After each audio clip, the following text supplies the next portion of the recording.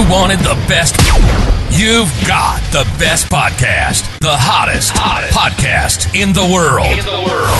The Chris Voss Show, the preeminent podcast with guests so smart you may experience serious brain bleed. The CEOs, authors, thought leaders, visionaries, and motivators. Get ready. Strap yourself in. Keep your hands, arms, and legs inside the vehicle at all times, because you're about to go on a monster education roller coaster with your brain. Now, here's your host, Chris Voss. Hi, folks. This is Voss here from thechrisvossshow.com. There you go, ladies and gentlemen. The Iron Lady sings, and that makes it official. Welcome to the big show. We certainly appreciate you guys coming by today. As always, the Chris Voss Show, we bring you some of the smartest and brightest minds in the world. The CEOs, the billionaires. We've got another billionaire, evidently, we're scheduling for the show coming up. The Pulitzer Prize winners, the White House presidential advisors, the people who write amazing stories and books and thought leaders that can change your life, motivate you to do better, give you the tools that you need to overcome adversities and all that good stuff. And you just leave with what we call the Chris Voss Show Glow. I haven't done that bit in a while, have I? The Chris Voss Show Glow. It's a beautiful thing that can come to you in not only coffee. It's a natural aphrodisiac that comes from coffee, the Chris Voss Show Glow, or listening to the show and just getting imparted all the brilliant mind knowledge nuggets that come from our amazing authors on the show. That all came together that I just made up, right? Yeah, there you go. So we have another amazing author on the show. But in the meantime, we demand one thing, and one thing only. You must have 5 people in your downline of the Chris Voss Show. So refer your show family to friends and relatives. Go to goodreads.com/Chris Voss, LinkedIn.com/Chris Voss, Chris Voss1 on the TikTokity, and Chris Voss Facebook.com. She is the author of the newest book that has just come out. We're going to be talking to her about that book and everything that is inside of it. It's called How to Walk into a Room, The Art of Knowing When to Stay and When to Walk Away. Emily P. Freeman joins us on the show. She's a Wall Street Journal best-selling author, and we're going to get into it with her. She is the best-selling author of 6 books, in fact, including The Next Right Thing, How to Walk into a Room, of course, and as a spiritual director and workshop leader, her most important work is to help create soul space and offer spiritual companionship and discernment for anyone struggling with decision fatigue. With over 25 million downloads, her short-form narrative podcast, The Next Right Thing, offers clarity and direction for anyone who wants to move forward beyond the pro-con list in decision-making. She holds a master's degree in Christian spiritual formation and leadership from Friends University, where she also serves as a residency lecturer. She lives in North Carolina with her family and all that good stuff. Welcome to the show, Emily. How are you? I'm so good, Chris. Thanks for having me. Thanks for coming. We really appreciate having you. Give us your .coms. Where can people find you on the interwebs? It's everywhere. It's Emily P. Freeman. Don't forget the P. There is another Emily Freeman who does similar work. So she's B, I'm P. So EmilyPFreeman.com. Instagram is at Emily P. Freeman. There you go. And your book just came out. So congratulations on that. Actually, it comes out March 12th, 2024. That's right. There you go. A little late in pulling up on the Amazon there. So you can pre-order it now, wherever fine books are sold, folks. So give us, Emily, a 30,000 overview of your new book and what's inside. You know, this is one of those books that I have kind of had in the back of my mind for a while. 5 years ago, I released a book called The Next Right Thing, same title as my podcast. And that is really all about decision making, kind of like simple tools and for practices for making decisions in everyday life. But what I found in the last 5 years talking with people who listen to the podcast, who read that book, is that the decisions that tend to give us the most trouble are the ones where we're deciding to either stay where we are in a job, a vocation, a community, or move on to something else. And so I thought, you know what? I think we could use a whole book to talk about this. There you go. And helping people make those decisions, square those in their minds and figure out the best way to make those travails. I remember when I was young, there was a line from Billy Joel's song, and I think it was from it'll come to me. But it was a line that said, "Life is a series of hellos and goodbyes. I'm afraid it's time for goodbye again." I won't sing it because I'm not going to butcher Billy Joel, Jesus, on the show. No one wants to see that, folks. But it was a great line because it said something home to me that, you know, you can't, you know, I think I was in high school all the time, or I was a little post high school, and you know how your friends kind of fall away in high school and you're like, geez, I thought, you know, we were going to be ride and die friends for life, all those people. And it kind of prepared me for life where, life is a series of hellos and goodbyes. I'm afraid it's time for goodbye again. I think the song was Goodbye to Hollywood. And so tell us more on how you came to write the book. There's 3 different chapters you have in it. You have the How to Walk into a Room, of course, is the part 3 on leaving, how to walk out of a room, and then on pausing, discernment in hallways. Talk to us about some of the different formats you decide on, how to decide to walk out of a room. It's a great question. And, the book is How to Walk into a Room, but people have pointed out to me 2/3 of the book is about walking out. Yeah. And that's actually true. And that's on purpose, is because I think sometimes we're mistaken when we think the beginning starts at the beginning. Like when we walk into a room, we've just walked out of a lot of rooms. And so how we walk into our next room is always going to be informed by how we walked out of the last one. Mm-hmm. And as I observe my own life and talk to people around me, I think, man, some of us are walking out way too soon, or we're staying way too long, or we're burning bridges on our way out that really didn't need to be burned. And so, yeah, but it's so much fun, though. It is, but sometimes there are consequences that we could have avoided. Jail time, maybe, but found a way. Jail time, maybe, but other than that, it's for one. Yeah. I'm sorry. So what are these rooms in your book? What decisions are we making, and what are these rooms that we're leaving and entering? If life were a house, then every room holds a story. If we imagine our life as a house, I write in metaphors sometimes. Forgive me. I'm sorry. And you're welcome. Mine's a mobile home. Well, they still have rooms. And I think that we all kind of understand the idea that, every room is sort of like our commitments, our relationships, our vocation. These are all sort of types of rooms. And we all know there are rooms that are like, this is my room. Like you host this podcast. This is a room you're in. This is where you fit. You're good at it. You might also know the rooms that you're like, I stuck my foot in that room and it was not for me. And you know it immediately. Yeah. But then there are those other rooms, maybe rooms we were born into, maybe rooms we've been in for a really long time, maybe rooms that we went to college to get into, or we fought really hard for, or we prayed really hard for, and we got there. And then something happens, something shifts in us or in people around us, or just time passes and we start to wonder, I wonder if it's maybe time for me to move on. And sometimes we don't know how to evaluate if it's time or not. Mm-hmm. And so my hope is to be able to offer people some questions, some rhythms, some ideas to begin to give you a framework, maybe not a formula, but a framework to start to figure that out for yourself. Yeah. And it give you some self-reflection as to whether it's the right time or not. So some of these rooms could be relationships, maybe a marriage, maybe a job. And I'm glad you wrote this book, because normally the way I just deal with things when I think it's time to leave is I just fake my death and move to another state. It's just how I do. So give us a little bit of background on you. You've written a lot of books. You've got the successful podcast. Tell us how you grew up and what kind of shaped you into talking about and writing about some of the things you've done. It's funny, I grew up in Indiana. I'm a Midwest girl, and I grew up I went to elementary school in the middle of a cornfield, and I thought I'd live there forever. That's how it is about when we're little. We think this is my forever home. This is the only home that ever will be. And then when I was around 11, my dad started to change his vocation, and he went into radio broadcasting. And so that took him from our little small town in Columbus, Indiana, to Iowa, another small town in Iowa. But that started a series of moves for us, Iowa, South Carolina, Michigan. My parents moved to Texas. So we moved all around. And that, like many people who have moved around when they were kids, really formed my narratives about what it means to stay and go. I just thought that's normal to move. People move all the time. When I got married to my husband, John, 22 years ago, we live in the same town right now where he was born, went to middle school, elementary school, middle school, high school. He went away for college, but now he's back. And so he's got a really different narrative about staying and going. Yeah. And so do our kids who now were born here and they grew all the way up here. And so that's something that, when I think about this decision about different rooms of our lives, John and I, we share a life, but we have very different ideas about what it means to decide to leave or to stay, because we have different life experiences. Yeah.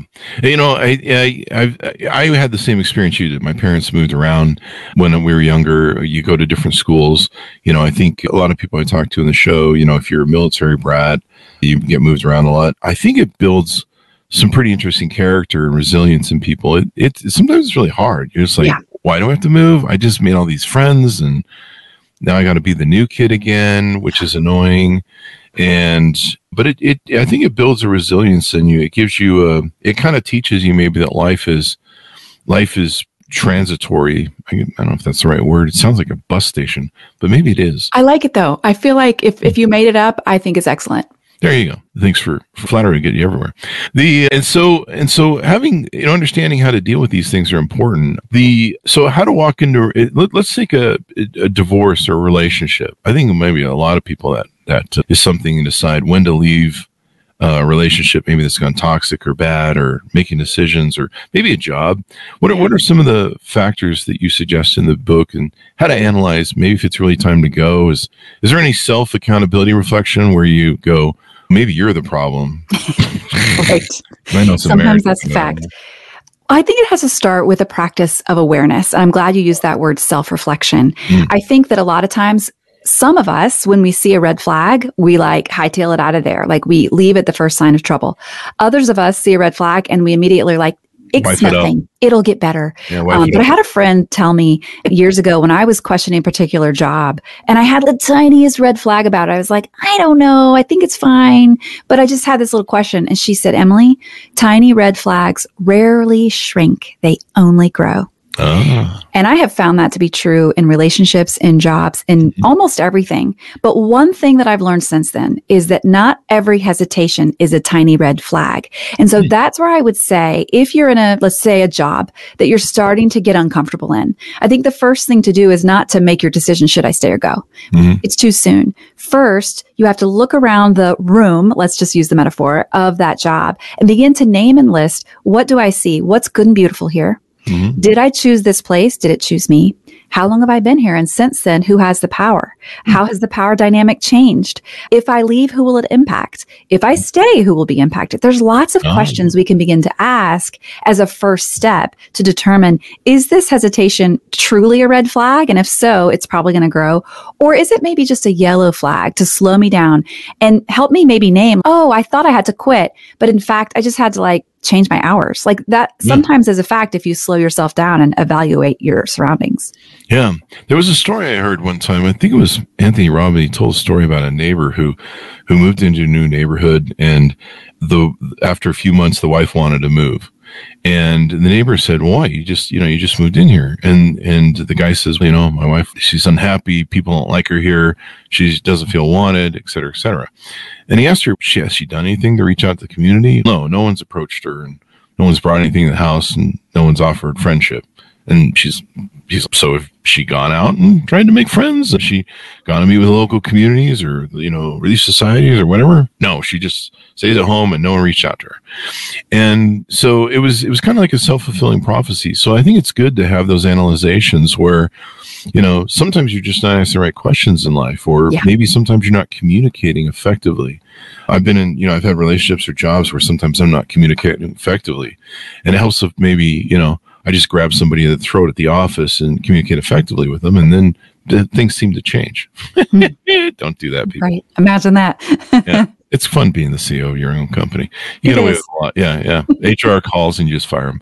Don't do that, people. But so you help people analyze, what's good, what's bad, the downsides, the good, the bad, and the ugly, what can happen to them if they do these things, because there are people who make a lot of bad decisions.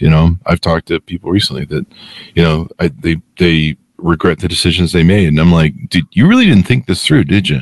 Because it's pretty obvious the rest of us. Yeah. And it's interesting because there are a lot of us who, I have a podcast called The Next Right Thing.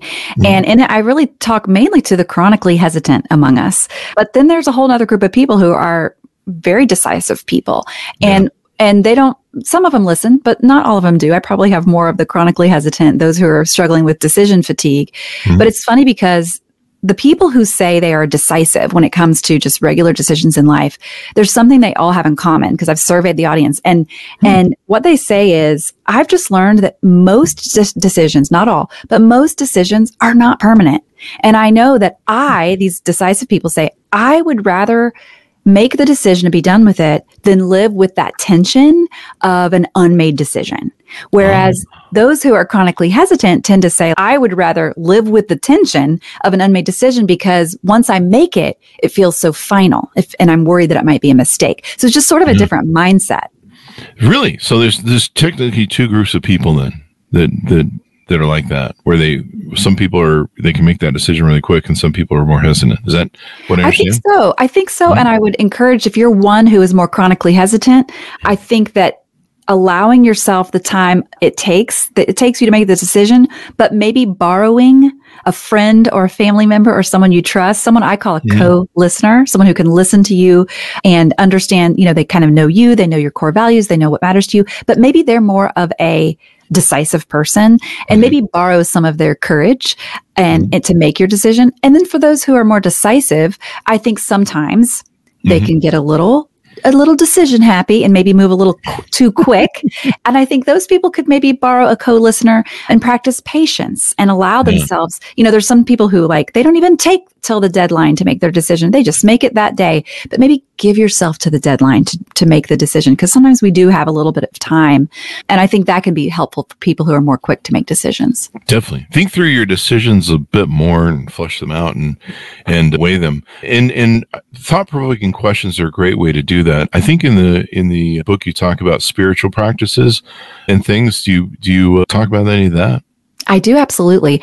I think we all have a unique spiritual personality. And really by that, I just mean a way that we connect with spirit, the way we connect with God, the way that we come most alive in the world. And sometimes I think we can get ourselves into trouble when we look at the way other people connect and we think that's the only one right way to do it. And that's going to hinder our ability to hear our own heart, to consider what we most deeply want, and to discern our next right thing. And so I think one spiritual practice that I engage, and by the way, when I say spiritual practice, really I just mean anything that helps you become more fully yourself, that helps you kind of put yourself in the path of God. And sometimes we think of prayer and journaling and things that are very formal. And of course, those count. But I would also say taking a walk in the woods can be a spiritual practice. Having a beautiful conversation with someone you love can be a spiritual practice. Anything can be a spiritual practice if you do it in the presence of God. And so those are things that as we engage those things, they help us get to know ourselves and they help us trust ourselves and show up at the table as a person whose voice counts when it comes to decision making. I like to walk in the woods because that's usually where I bury most of my bodies from the decisions that I made when I walked out of a room. And most of the spiritual contact I do is usually with bourbon or vodka. So lots of spirits there. No, sure. I'm just kidding. Different kind of spirits, but spirit nonetheless. It's hard being atheist. So there you go. But, connecting to all these different things, the worst thing you can do is make a decision and say, I'm going to leave and hell with all this. And, you just throw up your hands one day and you jump to conclusions. I've seen that with relationships. In fact, everyone leaves me that way. But in jobs, I'll see people, they'll explode and they'll just, whatever they've, it's been boiling inside them, they'll just explode one day and then they cause a scene. And then later they're like, hey, I really didn't mean to have that blow up and cause that scene at work. And you're like, it's too late, buddy. That shit is stale, man. Yeah. And a lot of stuff is really about, I don't know, would you say perspective, trying to get the right perspective on where you're at in the room? And, because there's sometimes like in business where, I'm like, this sucks what I'm doing. I don't like this, or this isn't working very well. And, recently I was looking at one of our business models and thinking, this is really annoying me. I don't know what to do with this thing. And then an epiphany came to me about an idea of it. And I'm like, holy shit, there's a whole profit mine right underneath this thing that I wasn't even paying attention to because I wasn't asking the right questions. And, there's a whole different thing I can do with this. And here it is, been staring me in the face the whole time. Right. And so sometimes maybe you need to have mirrors in all these rooms so you can. Absolutely. I mean, that's actually, I actually love that because I think about in our rooms, sometimes we need a mirror to self-reflect. Sometimes we need a window to kind of see what's possible, but we're not quite ready to walk out yet. Other times it's a door. It's okay. Yeah, I'm ready to leave. And sometimes you're just staring at the wall. Like you don't even know what's ahead and you feel a little bit lost. But I do think that practice of self-reflection, and two questions I like to ask myself when I'm thinking about making a decision, like you mentioned, a job or vocation, or even have the company be the person, who's making the decision, and let the company kind of self-reflect, if you will.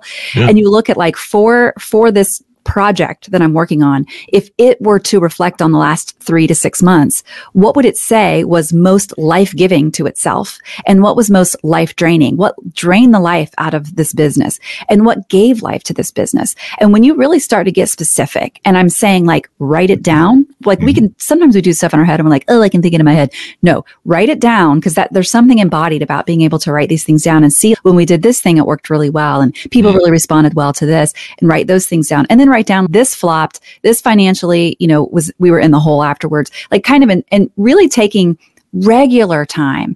I'm talking either monthly or 90-day, quarterly, and of course, annually. We tend to do annually, but sometimes it's too late if you wait till the end of the year.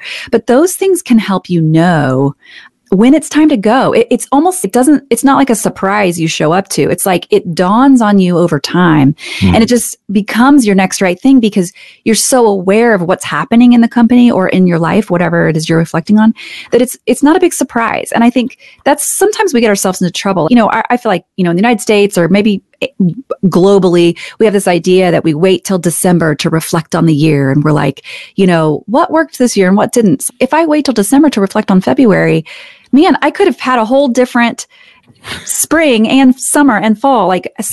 I love, speaking of spiritual practice, I think that's a spiritual practice, even if you're doing it for business or whatever it is you're working on, because it helps you become more aware. It helps you become more integrated with who you are and what you really want for this job, relationship, or community. There you go. So you need quarterly reports on your relationships. And I think so. In your personal life, just like you do in business. Absolutely. You need to meet with investors and be like, hey, here's what we're doing. I love it. I was going to say, you mentioned keep having windows in rooms. That's usually how I go out of a room. I just go right out the window. Fly out the window. Yeah. I just run and fake my death. The part 2, on pausing discernment in hallways. Talk to us a little bit about what that means and how that applies to what we've been chatting about. I think we all know what it's like to be in between spaces. Maybe you're between jobs, or you've made the decision to leave a space. It was very clear, but you're not quite sure what's next. The hallway can be a really interesting tool. It can be it's a liminal space for many of us. It can be a frustrating space, but it can also be like a waiting room, and waiting rooms aren't all bad. It can buy us time. It can help us learn more about ourselves and our surroundings. It can give us time to plan. And, we don't all have the luxury of, having the gift of a hallway, but I do think a hallway, there's burdens there too, but it can be a gift. But I would also say that the goal in life is not to get out of every hallway that we're in and find the right rooms and lock the doors and paint the rooms the right color. We're going to die in some hallways. We just are. We're always in a hallway, in a new room, and leaving an old room. That's just a fact. But I think the more we can make friends with that reality of this healthy human rhythm of life, I think the better off we're going to be. There you go. I love that analogy and learning to be comfortable in it. I've been single. I've dated all my life. So you meet people that they get divorced, and like immediately they're trying to get back into another marriage. And you're like, no, you have to go in, from using your analogy, you have to go into the hallway for a while. That's right. And you've got to clean up. You've got to, there's a grief process that goes on with marriages and long-term relationships. And so you've got to do the process of grief. You got to unpack all that crap. And then you got to start figuring out who you are again. And, you've left behind this identity of what you were in your marriage with another person. And now you have to form a new identity of who you are as this new single person. Yeah. And then you kind of have something that you can start, looking to find a way to get into. Maybe another room of marriage or relationship is a good example. And so being in that hallway is a healthy space to be. And a lot of people, you'll see people are panicking, and I'm just like, they're running through the hallways. Why? Yeah, running through. I love that. They're running down the hallway with their hair on fire, screaming, "I gotta get into a room!" And you're just like, no one wants you right now because your hair is on fire, and you just got out of a room, and you need to stay here in the hallway for a while. But I like how you make it okay that it's technically still a safe space. Same thing with the job, as you mentioned. Maybe you need to learn some new skills, maybe read some books, maybe reanalyze. Do I really want to be a engineer? Maybe I want to, go pursue another career. A lot of people do that, between jobs. That's right. They go, maybe why do I want to do this? We just had somebody on the show the other day. I think it was the guy. I think it was the gentleman. He bought a mine, a Silvertown mine, and he had gone to school for something. I don't remember what it was, but it was just something that he spent all this money on, acquired all this debt, and then he went and did it. And he goes, I really hate this. I think it was like banking or stock market or something. And he's like, I just hate this. I don't want to do this. And here he spent all this money and all this stuff. And so he was kind of, I guess, in his own sort of hallway where he was like, what do I want to do? And he started playing with different things. And then he opened a hostel, which in Austin. And then eventually it led to this weird opportunity of buying a silver mine town in California. And, it became a viral thing back during COVID. And now he's found his purpose in his life, and he's found what he needed. But he needed to leave that room that he'd entered and stay in the hallway for a while to figure out where he wanted to go. And now he's found the room that he wants to be in. Isn't that something? I went to school to become a sign language interpreter. Really? And I learned American Sign Language. I did my internship. I graduated with that degree. I even spent a lot of money and a lot of time becoming nationally certified as a sign language interpreter. So I spent my time, interpreting at graduations and different things. And it, looked like that was my whole world. I learned this whole other language. And then I, was doing it. I was doing it full time. And then I got pregnant with twins. Oh. And it was great. Having 2 babies at one time. Keeping 2 humans alive. That was a whole journey. That's a room. That's a room, Chris. I had a friend who had twins, so I feel Yeah. But over time I realized this work of sign language interpreting, it just wasn't fitting my life anymore. Yeah. But I had a really hard time letting go of it because I was a really good sign language interpreter. And I really loved it. But in order to remain, much like teachers, in order to continue doing it, I had to get these continuing education units, and I just didn't have the time or space. So I had to let it go. And I kind of came up with this mantra to help myself through it, which was, the reality is just because you're good at something doesn't mean you have to do it forever. Oh. And that's really helped me because I realized, I think sometimes we think if you go to school for it, even though a lot of us, we know the world these days, people go to school for one thing and they end up doing something totally different. That's pretty normal. But I think that doesn't stop the narrative that's going on in our heads. I wasted my time. I wasted my money. No, you didn't. You did it. You learned something, you became a person, you changed, and now you might do something different. And that's okay. And I think it's good to normalize that. There you go. Most people, the biggest problem with the sign language business is most people just don't listen over there. Had to do that joke. There you go. You did it. You feel good about it? Yeah, I do. Good. I'll get hate mail later. Steve Jobs did a thing where he hated college and he didn't like any of it. But the one thing, and so he actually quit, and then he started slumming in college, just going to classes that he wanted to do. And one of them was a type fitting class where you learn calligraphy and different typographies, I guess, or designs of font and stuff. And he really loved it. And he didn't really know what he was going to do with it, but it was what he was kind of learning in the hallway. And it, that ability to write with word processors, use different fonts and all those different things was the key to his success with the Mac. Wow. And so, like you mentioned, you go through these journeys of learning things and you never know how that's going to apply. And there's been so many things. To me, I tell people the most important thing I learned in school, typing. Right. When I started my first company at 18, I would sit and be able to type the invoices, and my business partner and I would take turns, and he never learned typing. So he'd spend half the weekend henpecking out invoices. We'd take turns each weekend. And I'd just be like, man, that was the most powerful class I ever learned was typing. I still remember. They don't teach it anymore. I still remember taking time. I loved that class. It was my senior year of high school. I think we took that. It's an excellent class. Yeah. So you can take stock of what you learn in the hallway and take it into the new rooms to do much better. And so, the last part of the book, you get into walking into the room, how to walk into the room, walk in as a leader, walk in as a listener, walk in as your own friend. Talk to us about some of these different things. We talk about leadership a lot on the show. Walking in as a leader, maybe. Yeah, one thing that happened for me in the last 4 years is, so 7 years ago or 8 years ago now, I co-started a company for writers. It was an online membership community where we helped writers balance the art of writing with the business of publishing. And it started out as a hobby, but as these things go, it grew, it became successful. And what was kind of a side gig turned into a full-time job.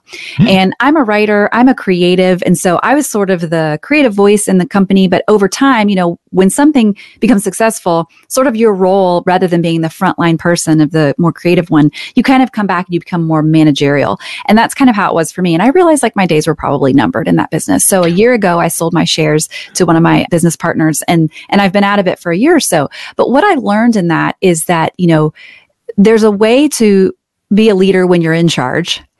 And then there's also a way you can be a leader even when you're not in charge. And so some of the rooms that I've been in since then, I'm not necessarily, the co-owner of business, but there are rooms where I can learn, and I can learn from, my past mistakes as a leader who was in charge, but I can also show up as a leader leading myself in rooms where I may not be in charge, but I still have agency. And that's something that I think every room we walk into, there's one person we always bring, and it's ourselves. And it's so important to remember to learn, what does it look like to lead myself first? I usually am trying to get away from me, so I slam the door real quickly behind me, hoping that I'm in the hallway, but usually it's just my shadow. But I have issues, and I'm probably schizophrenic. No, I'm just kidding. I'm not schizophrenic. Just sounded good for the joke, folks. So, yeah, and you're right. I talked about this in my book, Beacons of Leadership. We can all be leaders, whether you're a parent. You don't have to have the title of leader. You don't have to be named CEO. I see people in companies who are like, I'm not the CEO, so I just don't care. And we all have those, like you said, agency. That's such a great word, to be leaders in our own space, or what we're good at thinking. When you go into the meeting, you can be a leader in the format that and you could bring that knowledge to the table and stuff. So lots of great things there. Tell us about some of the offerings you have on your website. I see some things here.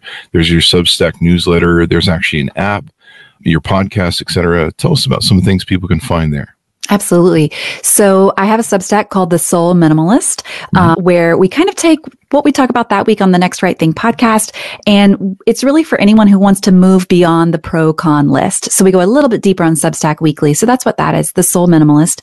And then I also have an app. It's called The Quiet Collection. And there's some free offerings inside The Quiet Collection. It's available on iTunes or for Apple products, or also for Android. And there's some free things. There's some, reflections and different offerings there. And then there's also we do some things during Christmas time for people. It's sort of reflective, meditative, some prayers, things like that. And then the website, we have some courses available for decision making, as well as, of course, the book, How to Walk into a Room, that's almost out into the world. There you go.